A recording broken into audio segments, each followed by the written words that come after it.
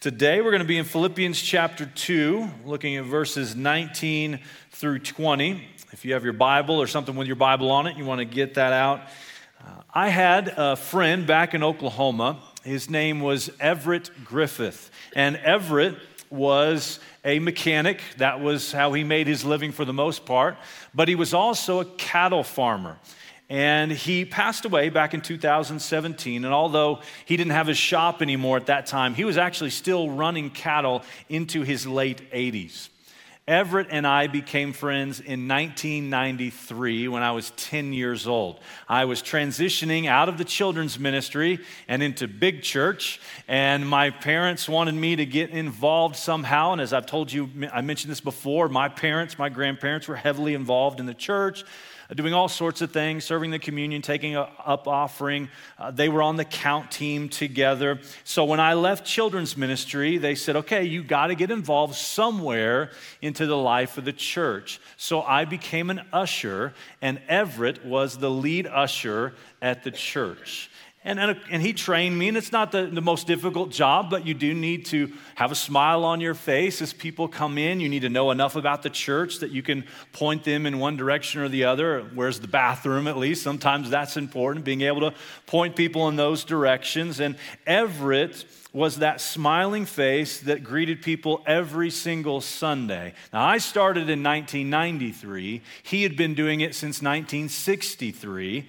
Because that's when the church first opened. He was a charter member of the Cherokee Hills Christian Church. And about 6 years ago, I had the great privilege of running back to Oklahoma on Father's Day and performing his funeral service the very next day. For 50 years, he was a consistent smile and a welcoming face for people who came into that church. And his consistency was a great example to me and the hundreds of people that came through the doors of that church. This morning, I want to talk about consistent co-workers in Christ, men like Everett. In our passage today, Paul does something a little bit out of the ordinary. If you read his letters, he normally mentions the personal things at the end of his letters. For whatever reason, that's what he does. But here in Philippians, it's a little different. He spreads it out across the letter. I think there's a couple of reasons for that. First, this church is near and dear to his heart, and so he just can't help himself. But I also think he is mentioning these consistent co-workers here in the middle of the letter, not for information purposes, but because he wants the original readers, the Philippians, but also us, to learn from their example. Now, while we might sometimes just read right through this passage, get on to the next thing, today I want us to pause and just stop for a moment, think about how can we follow the consistent co-workers we see in Scripture. How can we follow those consistent co-workers that we have around us as well? And how can we be consistent co-workers ourselves? A good reputation comes by way of consistency. And the secret to consistency is to trust in God. Paul shares with us two examples of those kind of co-workers that he has surrounded himself with. He starts with Timothy. It's not unusual. You would expect Timothy to be on that list. Timothy was a young man, perhaps even a young boy, when Paul first meets him. And Paul discipled Timothy in many ways. But at this point in Paul's life, while he's in jail, Timothy has become just such an important part of his ministry and of his life. He's a very consistent co-worker of Paul's. So Paul describes Timothy like this in Philippians 2:19. He says, if the Lord Jesus is willing, I hope to send Timothy to you soon for a visit.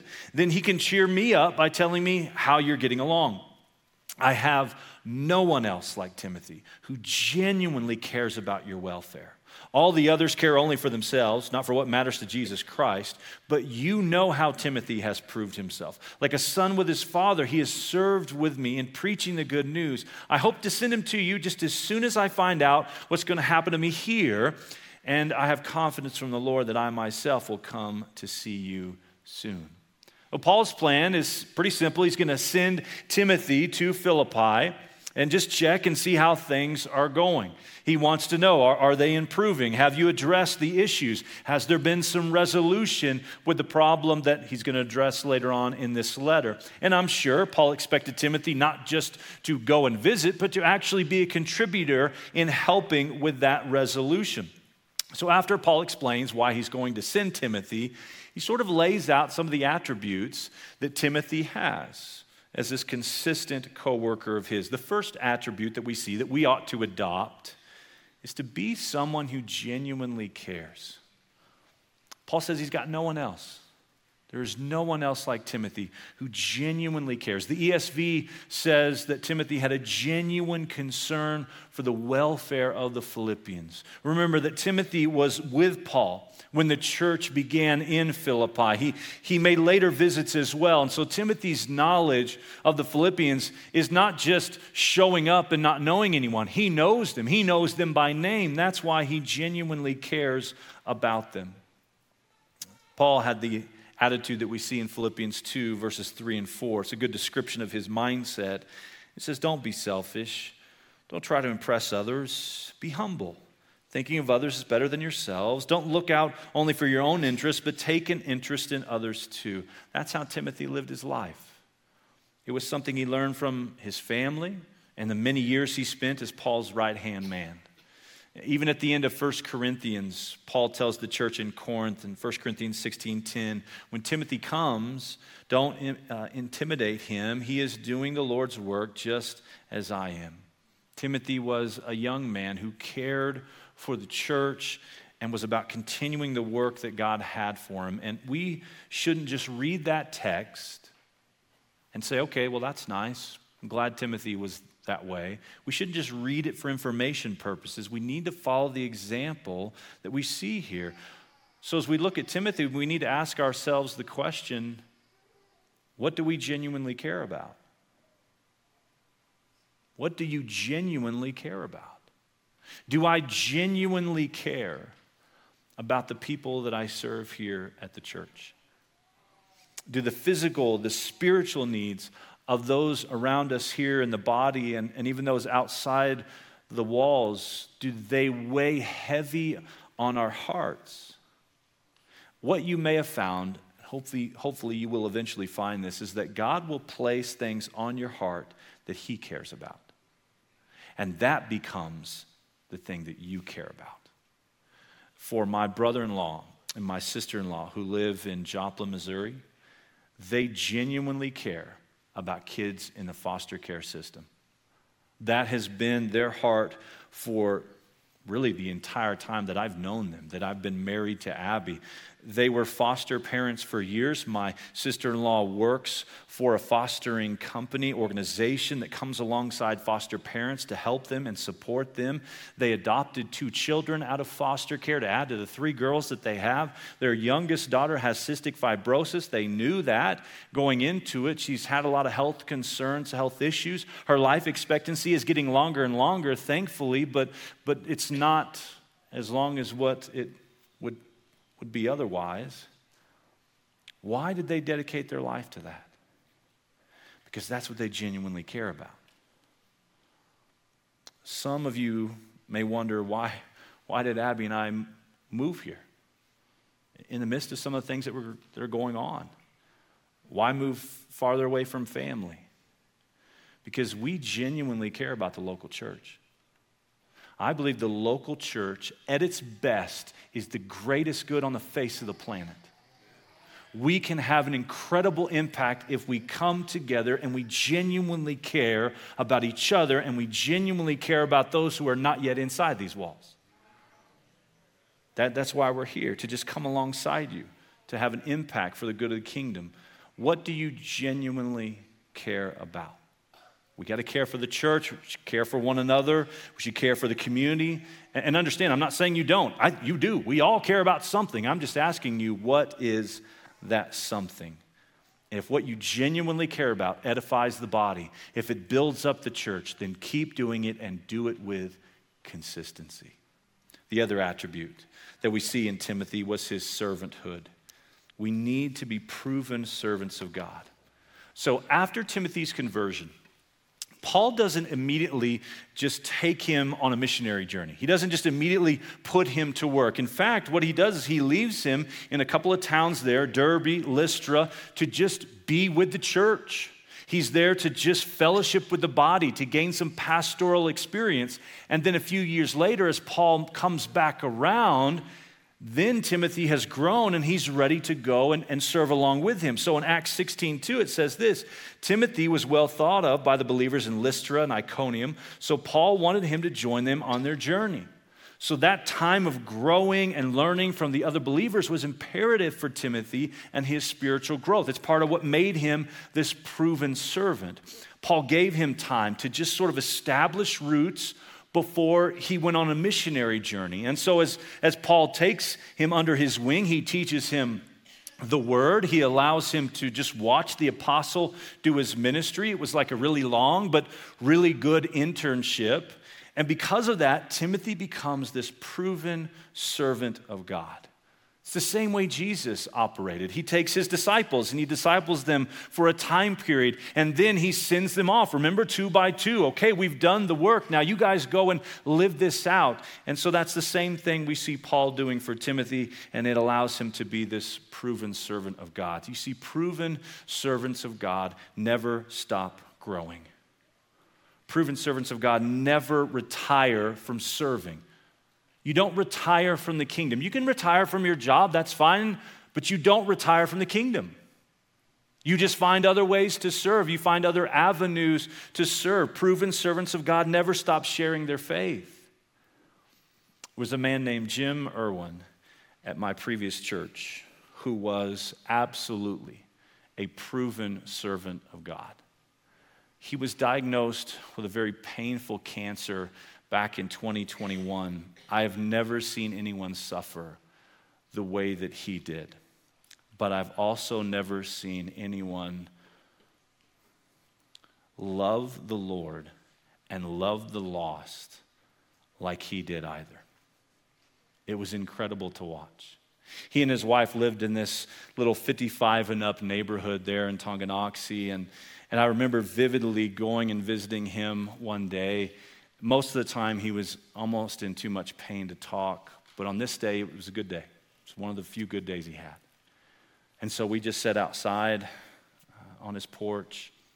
And you would think we would talk about how he's doing, or we would talk about how he was feeling, or talk about the weather, or talk about the Chiefs, because the Chiefs are awesome. Sorry.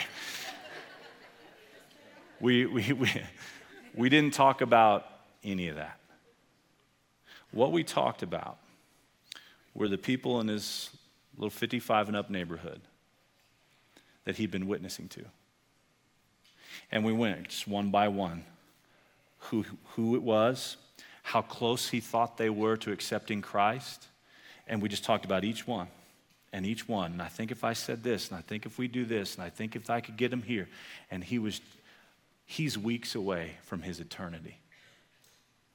And on his mind are the eternity of these people in his neighborhood. That's what a proven servant looks like. Church, that's how you run your race all the way to the end hard. That's what a consistent, proven servant of God should look like. 1 Corinthians 9:24 says, don't you realize that in a race everyone runs, but only one gets the prize? So run to win. Jim ran his race to win, not for himself, but to win others to Christ. And I'm learning we have quite a few people in this church who are running their race to win as well.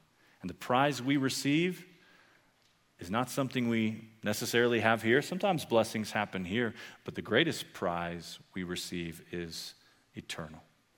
So stay consistent, church. Remember, the secret to consistency is to trust in God. Timothy had that, but Timothy's not the only person Paul mentions.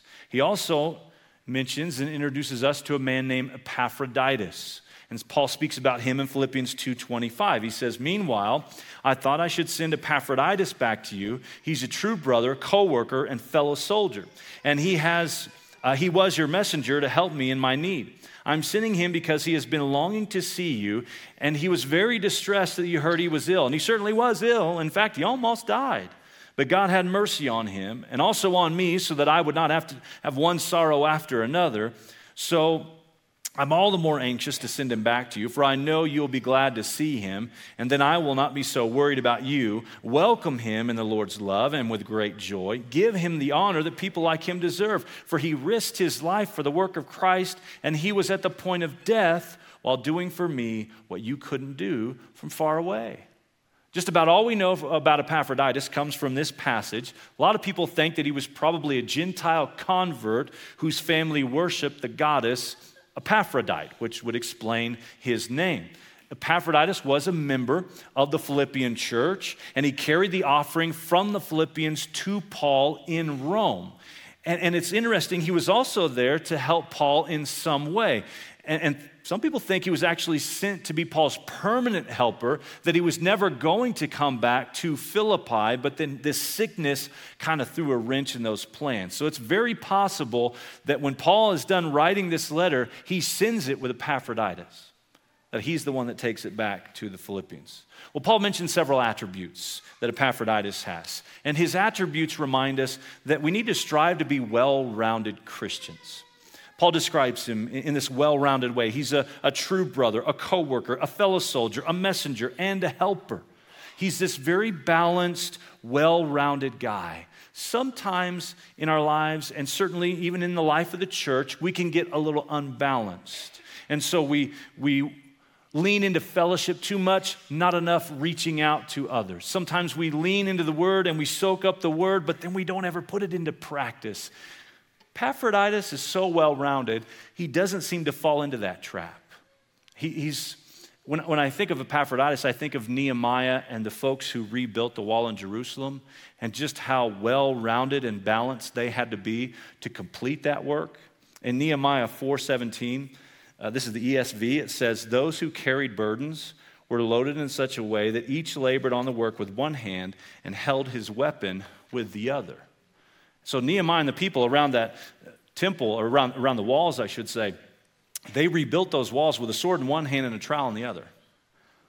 It's hard to rebuild a wall with a sword, and you wouldn't want to fight somebody necessarily with a trowel. It took both of those things working correctly in a well-rounded way for that wall to be rebuilt. There's a story, I'm not sure if it's true, I've heard it from some other ministers, but there's this story about a church that was very much into fellowship, very much into themselves, not so much into reaching out into their community. And above this little church, above their fellowship hall, was a sign that said Jesus only.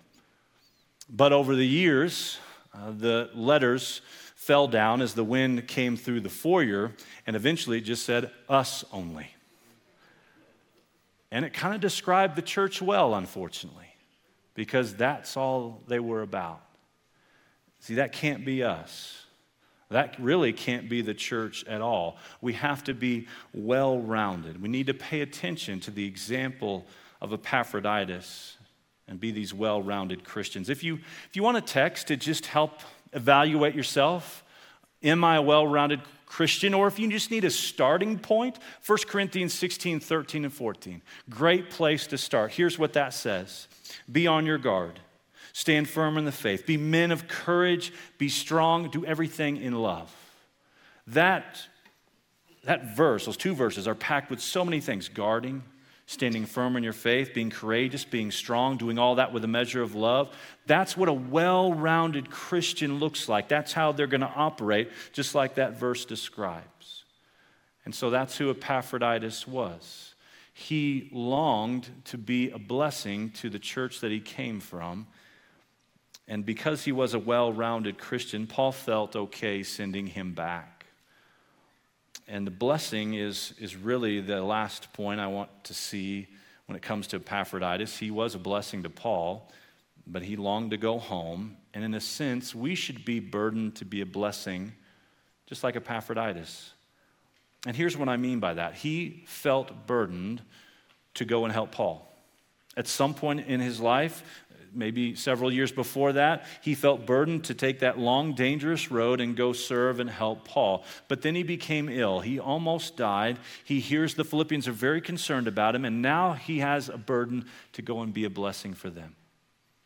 And Paul says, that's okay. I know that you genuinely care, just like Timothy. So go ahead and go back to your home church. Be a blessing to them. And what we have to ask ourselves is what burdens us? What burdens you? What keeps you up at night? What causes you to cry out to God in prayer? What weighs heavy on your heart that burdens you so much that you take action? You have to find that. Even as a church, collectively, we have to find that so that we can be a blessing to this community, so that we can help more people more often say yes to God. Epaphroditus felt that burden, and so Paul says, you go ahead and go home, and he tells the Philippians, welcome him. Welcome him, honor him, because he risked his life for the work of Christ. Guys, you can be a blessing every week. You can be a blessing every day. I can wake up and choose to be a blessing for Abby and the boys, or I can wake up and choose to be a burden. You can make the conscious decision to pour your life into other people, to allow them to pour their life into you so that you can bless one another. These two guys in Philippians chapter 2 were consistent co-workers of Paul, and they were all about humility. They were all about service. I was blessed to have been raised up in a church that had so many consistent co-workers. I could go on for hours about each one of them. Everett was just one of those guys who every week served the kingdom. And I'm blessed right now to work with a wonderful staff. And many of you are consistent co-workers as well. You guys have already blessed our family in more ways than I could even talk about right now. But church, our job is not done. We must continue God's work. We must continue to grow, follow the example of these consistent co-workers, and demonstrate that we too trust in God.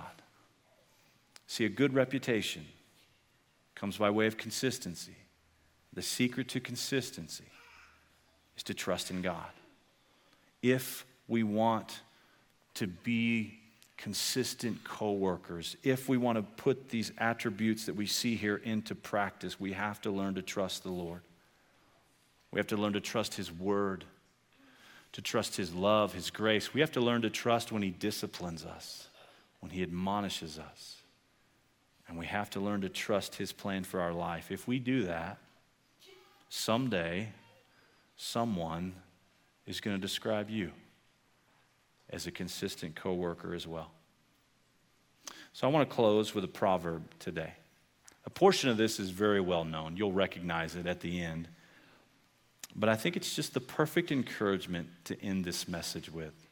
This is Proverbs 3, verse 1 through 6. It says, "My son, do not forget my teaching, but keep my commands in your heart. For they will prolong your life many years and bring you prosperity. Let love and faithfulness never leave you. Bind them around your neck. Write them on the tablet of your heart. Then you will win favor and a good name in the sight of God and man. Trust in the Lord with all your heart and lean not on your own understanding. In all your ways acknowledge Him, and He will make your paths straight." See, a good reputation really does come by way of consistency. That's what Proverbs 3:4 just said. That if you win the favor and a good name in the sight of God and man. The secret to consistency is to trust in God. And church, I don't know where you're at when it comes to your trust level in the Lord. I know how hard it is to take that step of faith. But I'm telling you, it's worth it. I am so thankful for the consistent men and women who have been in my life.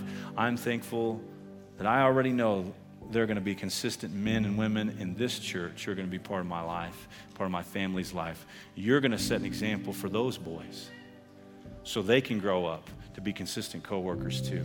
And you're doing that across the whole church. Just continue to trust in God. Continue to serve. Continue to be that consistent person for Christ. And you'll be amazed at what He can do through you if you just let yourself be that vessel.